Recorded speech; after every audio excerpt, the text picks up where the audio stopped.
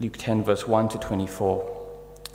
And this the Lord appointed 72 others and sent them on ahead of him, 2 by 2, into every town and place where he himself was about to go. And he said to them, "The harvest is plentiful, but the laborers are few. Therefore pray earnestly to the Lord of the harvest to send out laborers into his harvest. Go your way. Behold, I am sending you out as lambs in the midst of wolves. Carry no money bag, no knapsack, no sandals, and greet no one on the road. Whatever house you enter, first say, 'Peace be to this house.' And if a son of peace is there, your peace will rest upon him. But if not, it will return to you. And remain in the same house, eating and drinking what they provide, for the laborer deserves his wages. Do not go from house to house. Whenever you enter a town and they receive you, eat what is set before you. Heal the sick in it and say to them, 'The kingdom of God has come near to you.' But whenever you enter a town and they do not receive you, go into its streets and say, 'Even the dust of your town that clings to our feet, we wipe off against you.' Nevertheless, know this, that the kingdom of God has come near. I tell you, it will be more bearable on that day for Sodom than for that town. Woe to you, Chorazin! Woe to you, Bethsaida! For if the mighty works done in you had been done in Tyre and Sidon, they would have repented long ago, sitting in sackcloth and ashes. But it will be more bearable in the judgment for Tyre and Sidon than for you. And you, Capernaum, will you be exalted to heaven? You shall be brought down to Hades. The one who hears you hears me, and the one who rejects you rejects me, and the one who rejects me rejects him who sent me." The 72 returned with joy, saying, "Lord, even the demons are subject to us in your name." And he said to them, "I saw Satan fall like lightning from heaven. Behold, I have given you authority to tread on serpents and scorpions, and over all the power of the enemy, and nothing shall hurt you. Nevertheless, do not reject in this, that the spirits are subject to you, but rejoice that your names are written in heaven."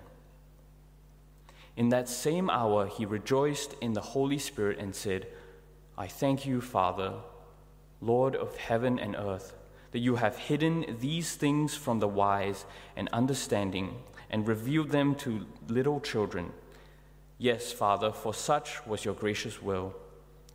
All things have been handed over to me by my Father, and no one knows who the Son is except the Father, or who the Father is except the Son, and anyone to whom the Son chooses to reveal him." Then turning to the disciples, he said privately, "Blessed are the eyes that see what you see. For I tell you that many prophets and kings desired to see what you see and did not see it, and to hear what you hear and did not hear it." This is God's word.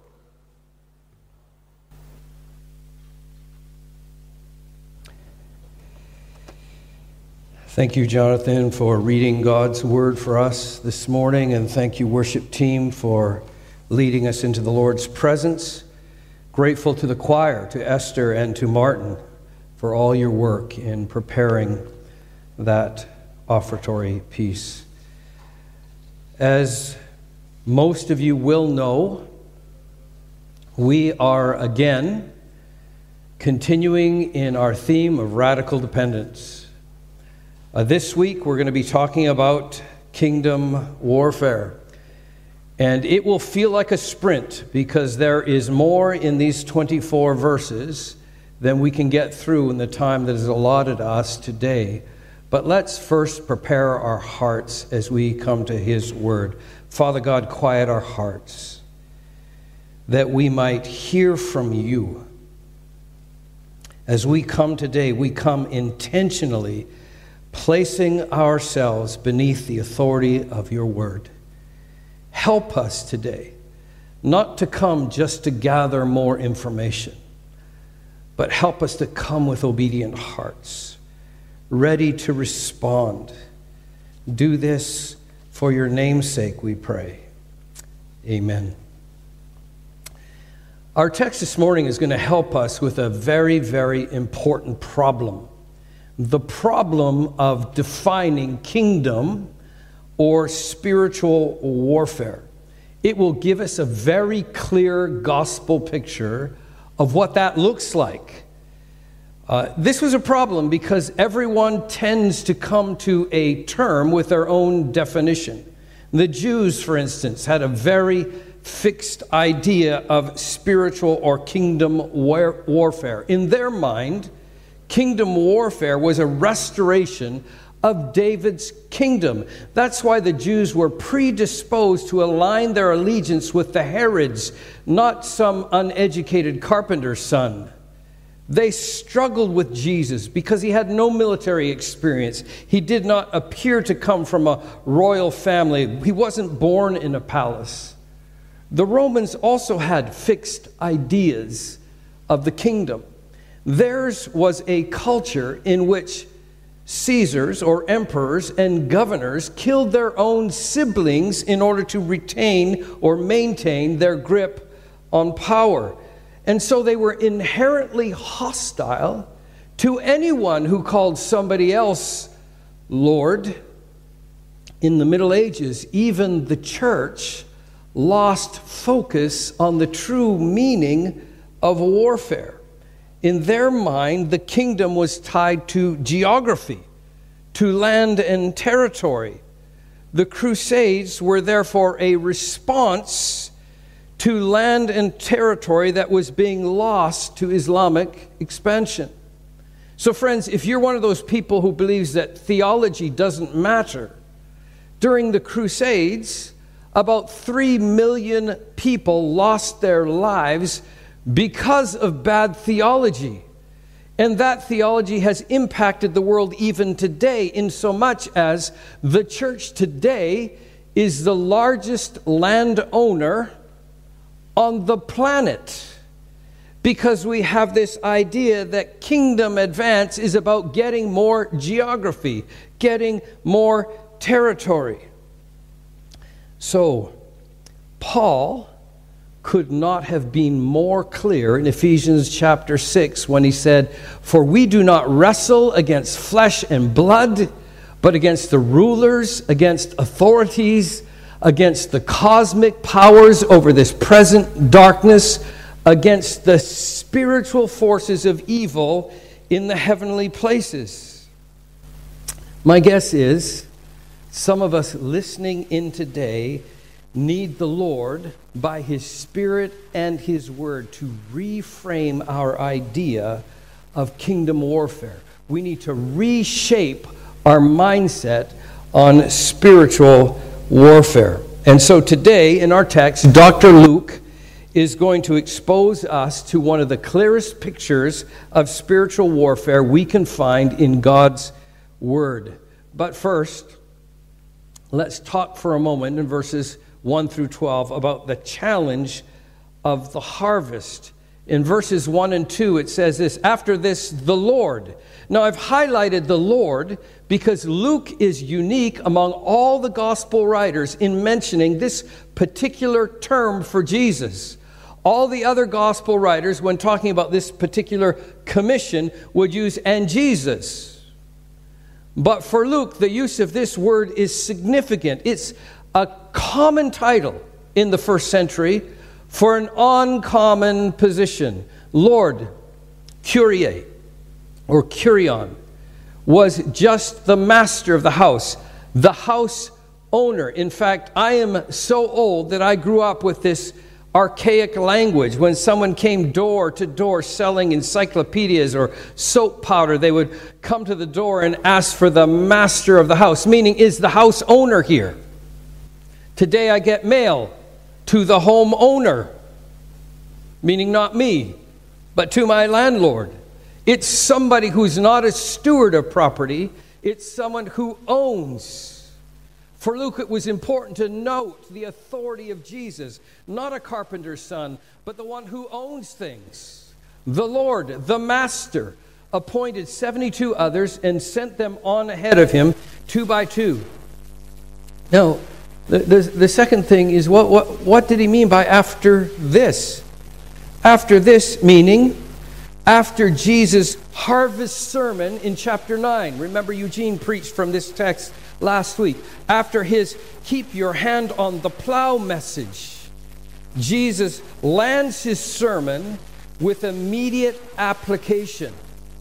This is how we ought to see every message that comes from the Lord. Not what do I need to say or think about this information, but what do I need to do? Because this is what the 72 had to decide, because they were sent on. Notice the direction. The direction was to go. The direction was outward, not gathering. He didn't gather them, he sent them. The word is apostello, meaning to send.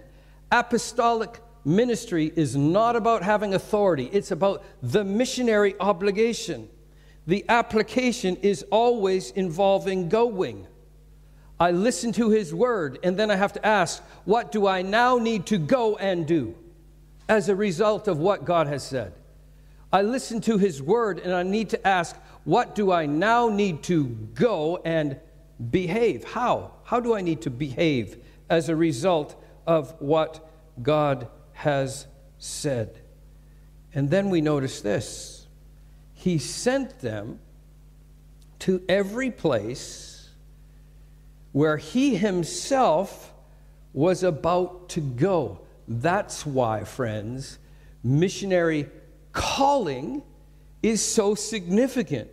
Because biblically, God calls us to a place and a people in which he is about to bless with the grace of his presence and power. When we go, we are actually joining him in his work, in his harvest field. In verse 2, he said to them, the harvest is plentiful, but the laborers are few. Therefore, pray earnestly to the Lord of the harvest to send out workers into his harvest. Did you catch that? Do you understand what's happening here? At the very moment that the Lord is sending out workers into the harvest, he's inviting them to pray for him to do what he's already doing. Now, in 2 weeks, we're going to focus more on kingdom prayers. But the key is this. If we desire Jesus to sanction our prayers in his name, then we will pray prayers that are aligned with what he is doing in his world today. We will know his will, what he desires to do, and we will pray prayers that are consistent with that will. Jesus was setting his face toward Jerusalem, and he sent on 72 kingdom ambassadors to go to every village he would pass through on the way to Jerusalem. And so, verse 3, go your way. Behold, I am sending you as lambs, in the midst of wolves. And suddenly, I have a problem with this. Because my culture confirms comfort, not challenge, not difficulty. My culture constantly affirms I deserve to be comfortable. My faith has bent the truth of the gospel to tell me that if it's uncomfortable, it must not be God's will for me. We've developed these Christian cliches to sanctify our fears. I felt like God was sending me somewhere, but then he closed the door on that opportunity, meaning it was suddenly difficult, or some challenge or some unexpected thing came up. This is why Eugene reminded us last week of the theology of uncomfortable grace. Remember, he said, sanctified, dying service comes before we can reign with Christ in glory. Paul Tripp defines uncomfortable grace in this way. God sends you, Jonah, where you do not want, in order to do in you what you cannot do on your own. This is his purpose. Not just so that we would go do something, but that we would go do something that we cannot do, so we begin to realize exactly the kind of God it is we serve. The one who can do in and through us that which only he can do. So I'm going to summarize verses 4 through 12 for us.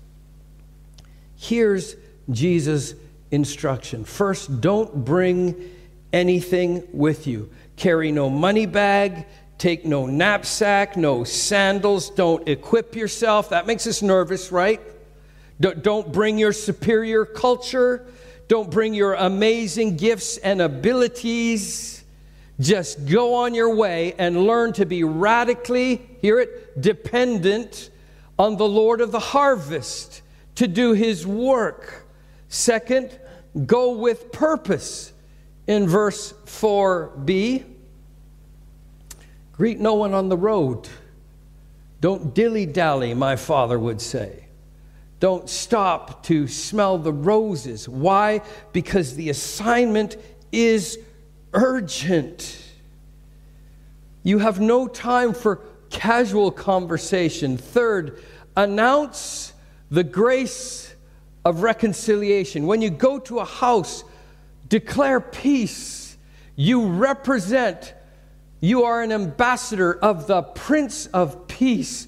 Peace be with you. He didn't say, come to a house and say, hey, God's got a wonderful plan for your life. It is true, God does have a wonderful plan for your life, but his plan is peace. Reconciliation between you and God, between you and your neighbor. And then fourth, proclaim the merciful rule of God. Verse 9, say to them, the kingdom of God has come near to you. That word kingdom is the verb form of the noun basilica. Basileo is the rule of God.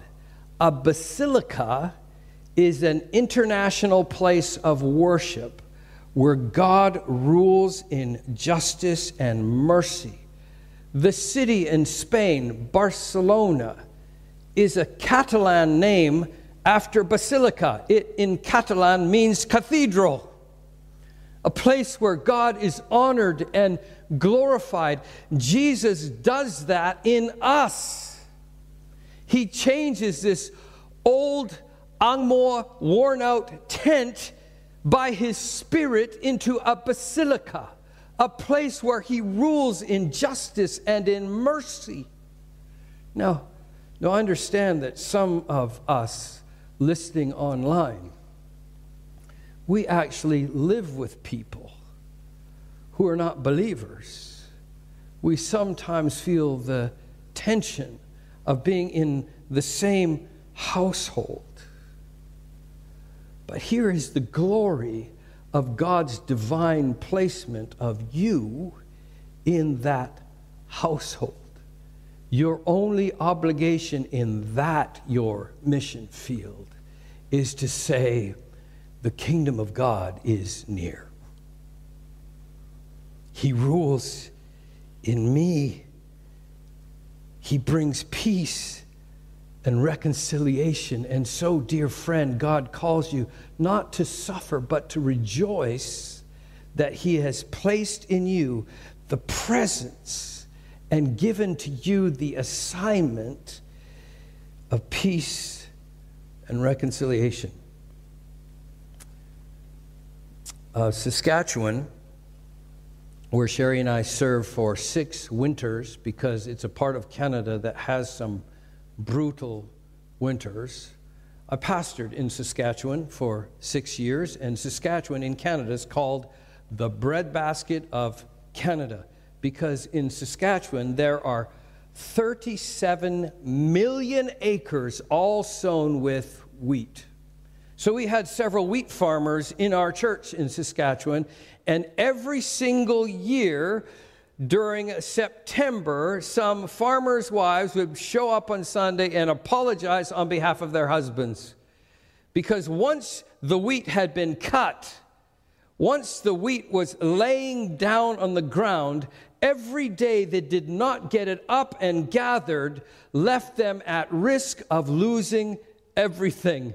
And their wives would come to the church and say, "Sorry, Pastor, my husband's not going to be here because Judgment Day is coming," meaning the first snow comes in September.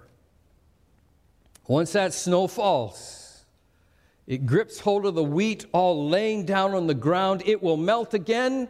The wheat gets wet. It begins to rot, and they would be finished. September, they get out in the harvest with urgency. Judgment Day is coming. And in the harvest that Jesus speaks, there is urgency, but only if you believe in Judgment Day.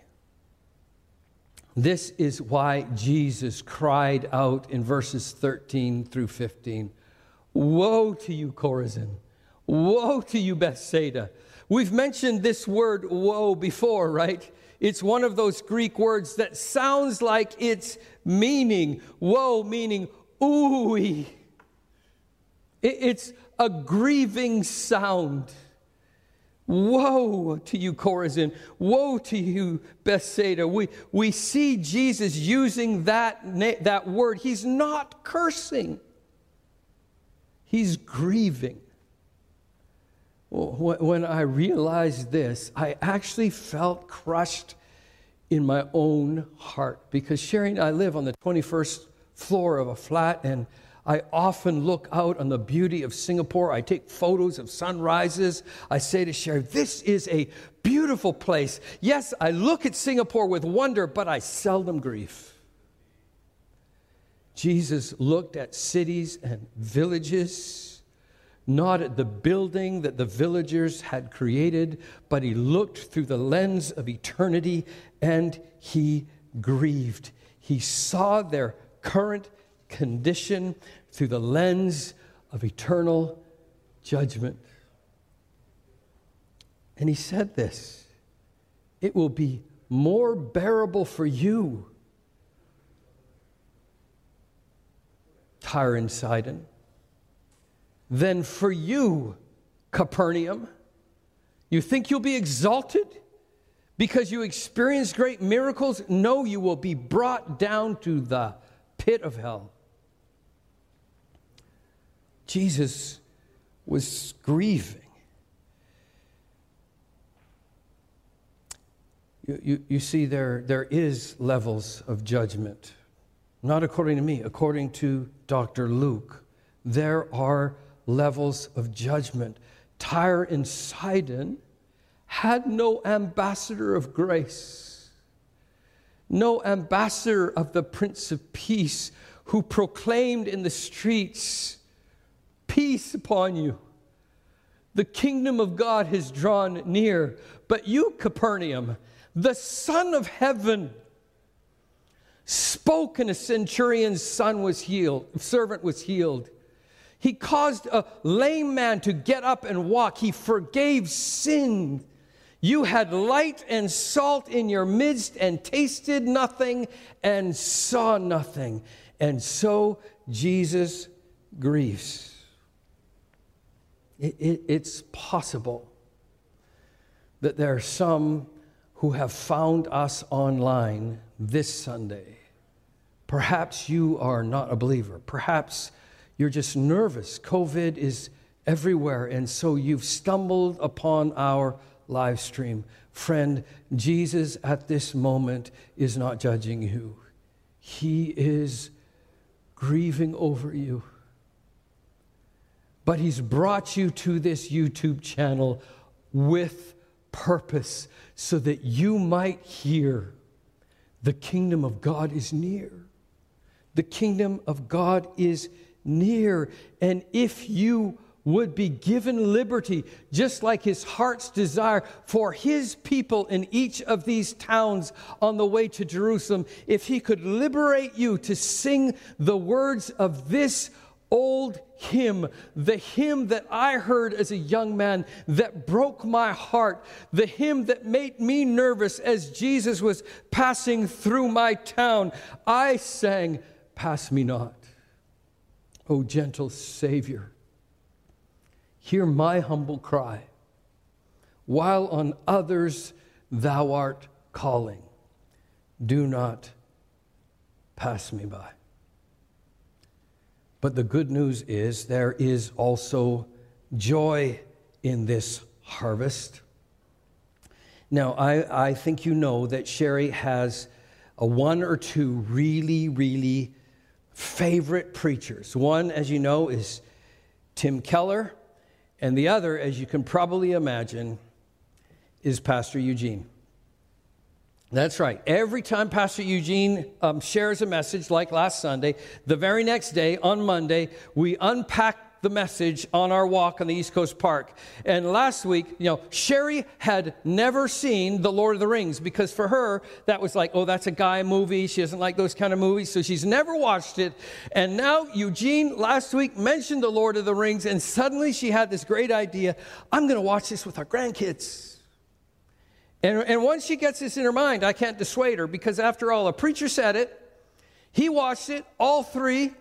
And so Sherry had it in her mind, I'm going to watch this with my grandchildren and we'll have all manner of spiritual conversations. And so she WhatsApped our daughter-in-law in Vancouver and she said, next time I'm back, hey, I've got this great idea. I'd like to watch The Lord of the Rings with our grandchildren and we'll enjoy that together. And she was a bit taken aback by my daughter-in-law's response, which was, oh, they will never sleep again. Because, there is this. You know when Gandalf the wizard confronts Sauron, the most powerful, evil, slamming his wizard staff on the ground, proclaiming, "Thou shalt not pass." The pinnacle moment of this series, when victory for good was near. Now, just so you know, this is an awesome movie. It's meant to be an analogy. It's not meant to be literal.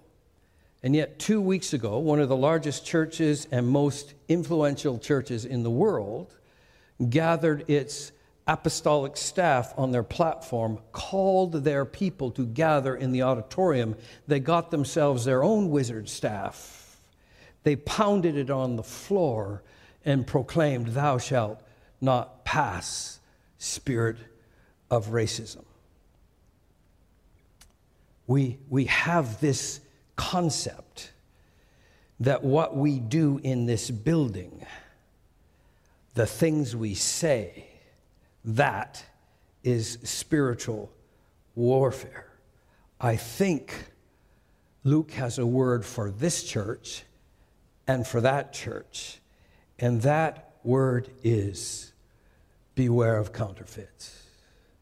Beware of counterfeit kingdom battles, counterfeit kingdoms, counterfeit warfare.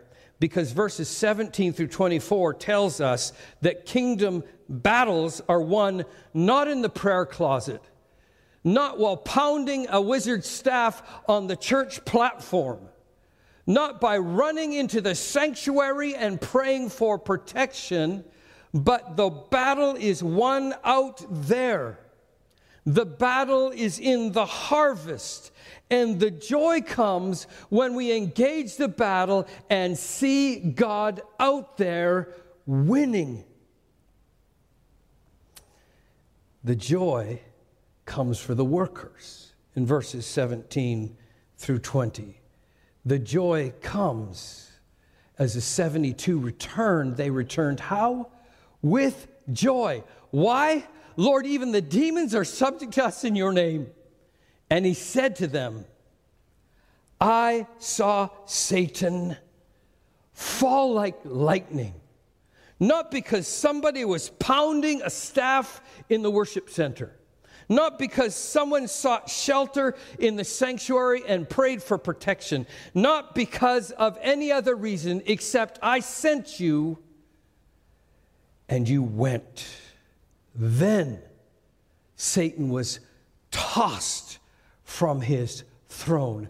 Not when we sing songs in this place, not when we gather, but when we go.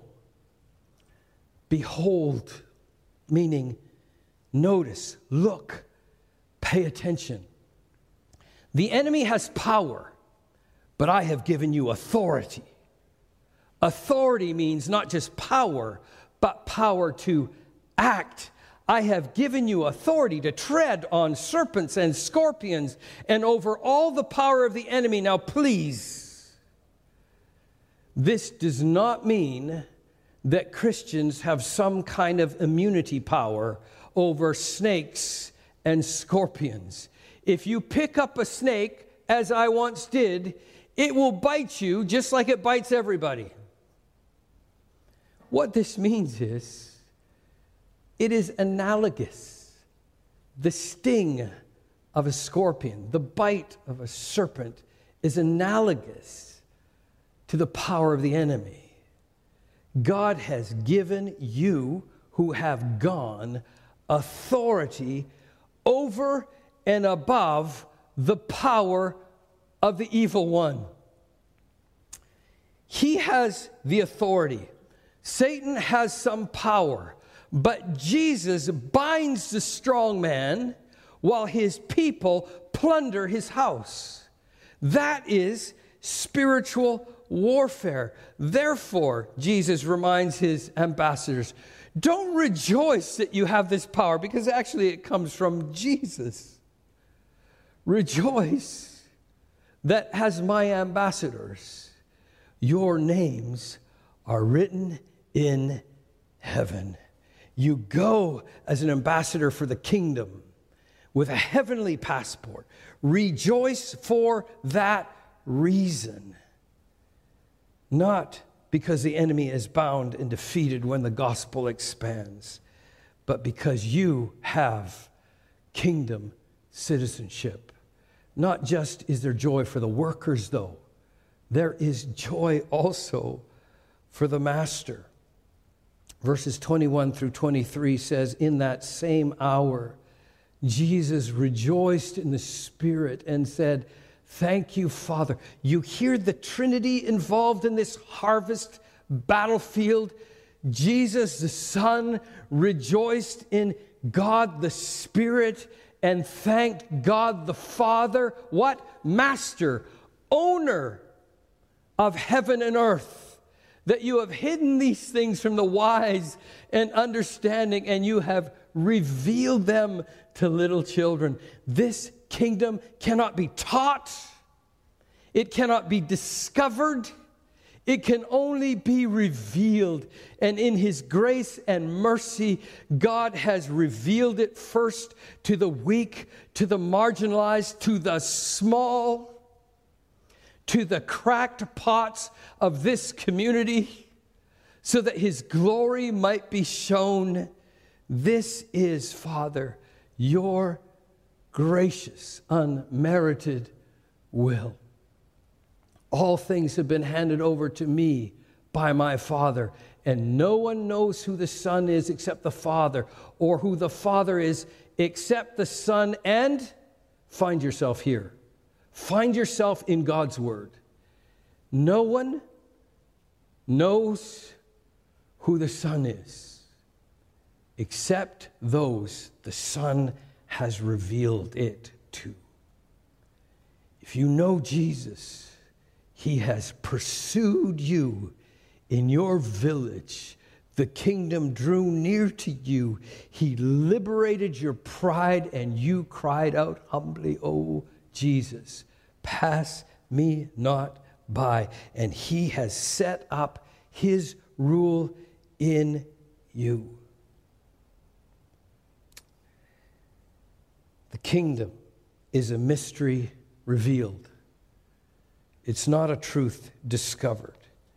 By the Father's grace, not our merit. By the Son's choice, he is revealed. And the kingdom expands with every human soul he occupies.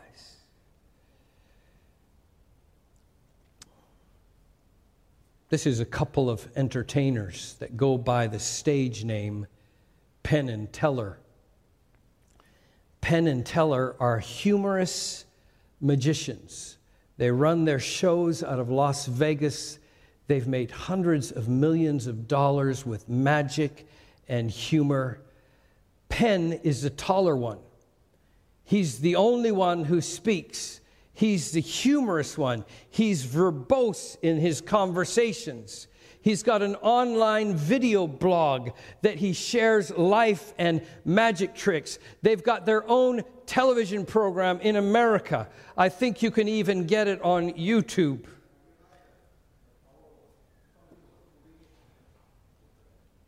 Penn and Teller are known just not only by their magic or by their humor, but Penn Jillette, the taller one, is famously an atheist. Now, I'm not going to play the video, but after the service is over and you've done some reflection, you can stay on YouTube and just search a gift of a Bible.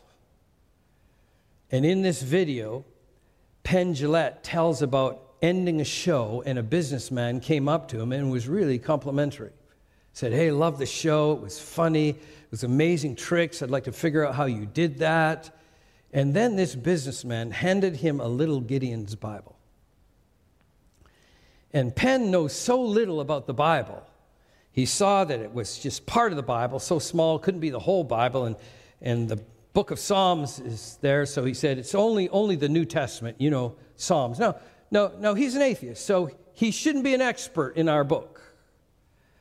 But in that video, he says this, "I admire that man.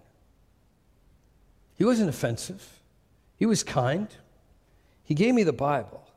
And then in that video, he says this, "If you believe that there's a heaven and a hell, and that some people could be going to hell, how much would you have to hate somebody to believe that everlasting life was possible and yet not tell them?" You see, friends, why the harvest is urgent. Because Judgment Day is coming. We don't know the day. We don't know the hour. Unlike Saskatchewan farmers, we don't know if it's happening in September. It may come at any hour.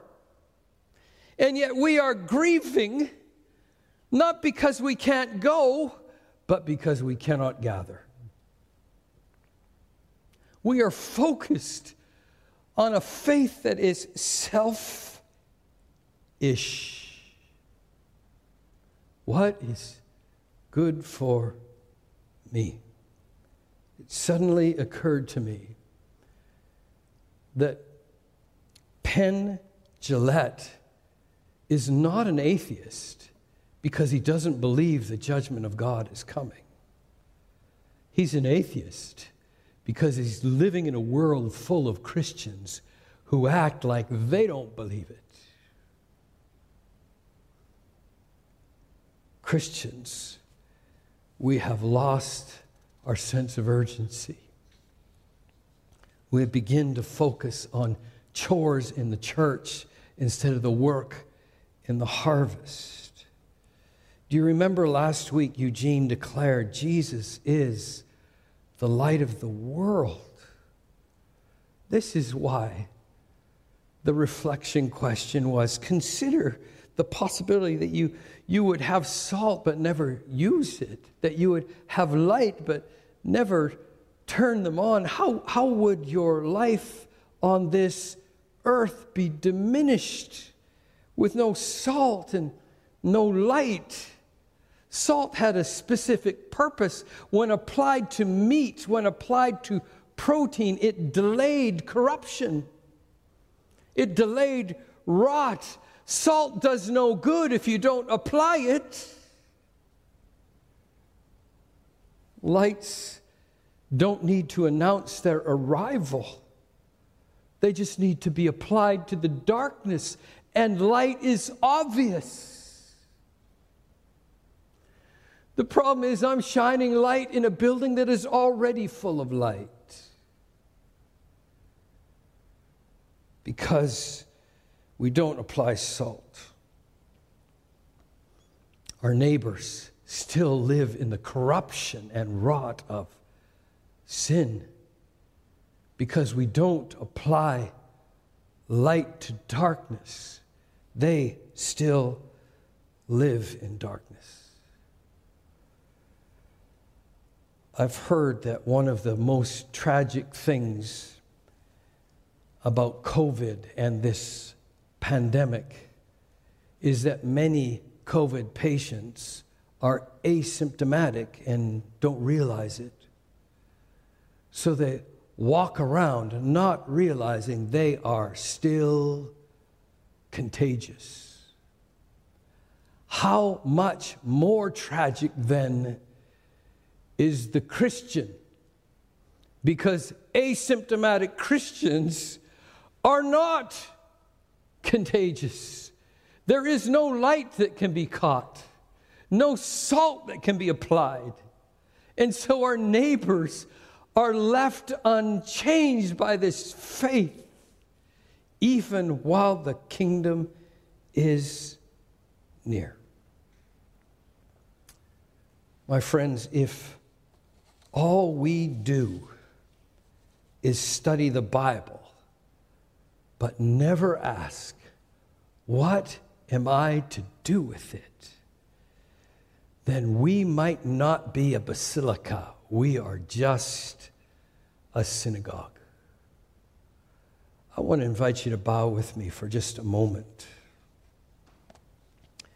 This passage ends with Jesus turning aside to his disciples and saying something to them. Specifically, Luke said, saying to them in private, "Blessed are the eyes of the harvester. Blessed are the eyes that see what you see. For I tell you, many prophets and kings desired to see it. Many desired to see God's kingdom come. Moses longed for it. David wished for it. Isaiah and Daniel, Josiah longed to see it." Friends, these are the days of the harvest. I wonder if in this quiet moment, God might bring to your heart the specific harvest field He's inviting you to join Him in. For some of you, it might mean go with purpose to your family. Love your mother well. Grieve over her condition. Draw near to her and say, the grace of reconciliation is here. The rule of God is near. He has loved you so much. He's placed this little basilica in your home.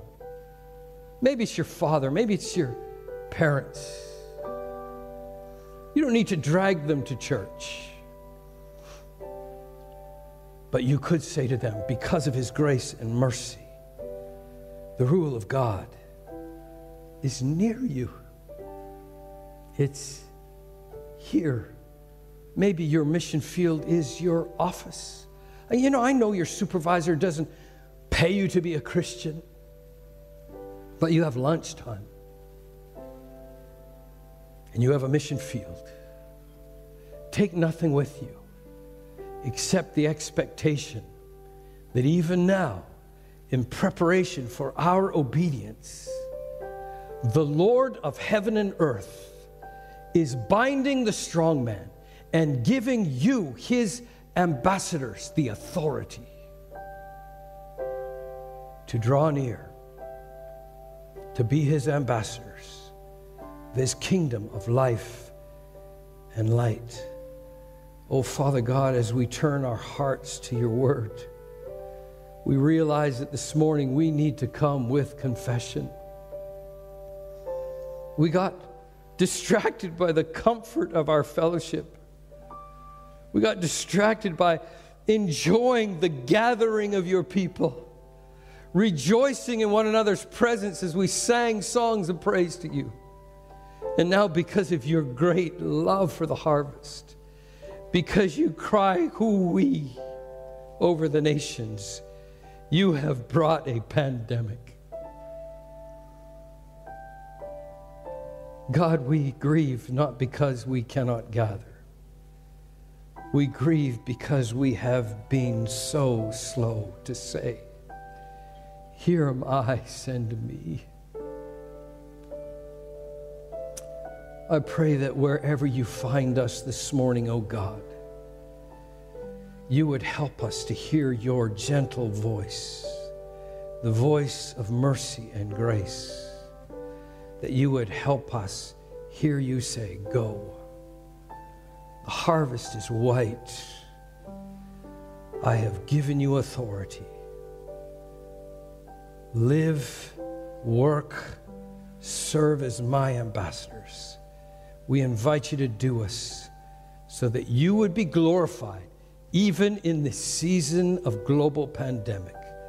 And we pray this in the mighty name of Jesus. Amen.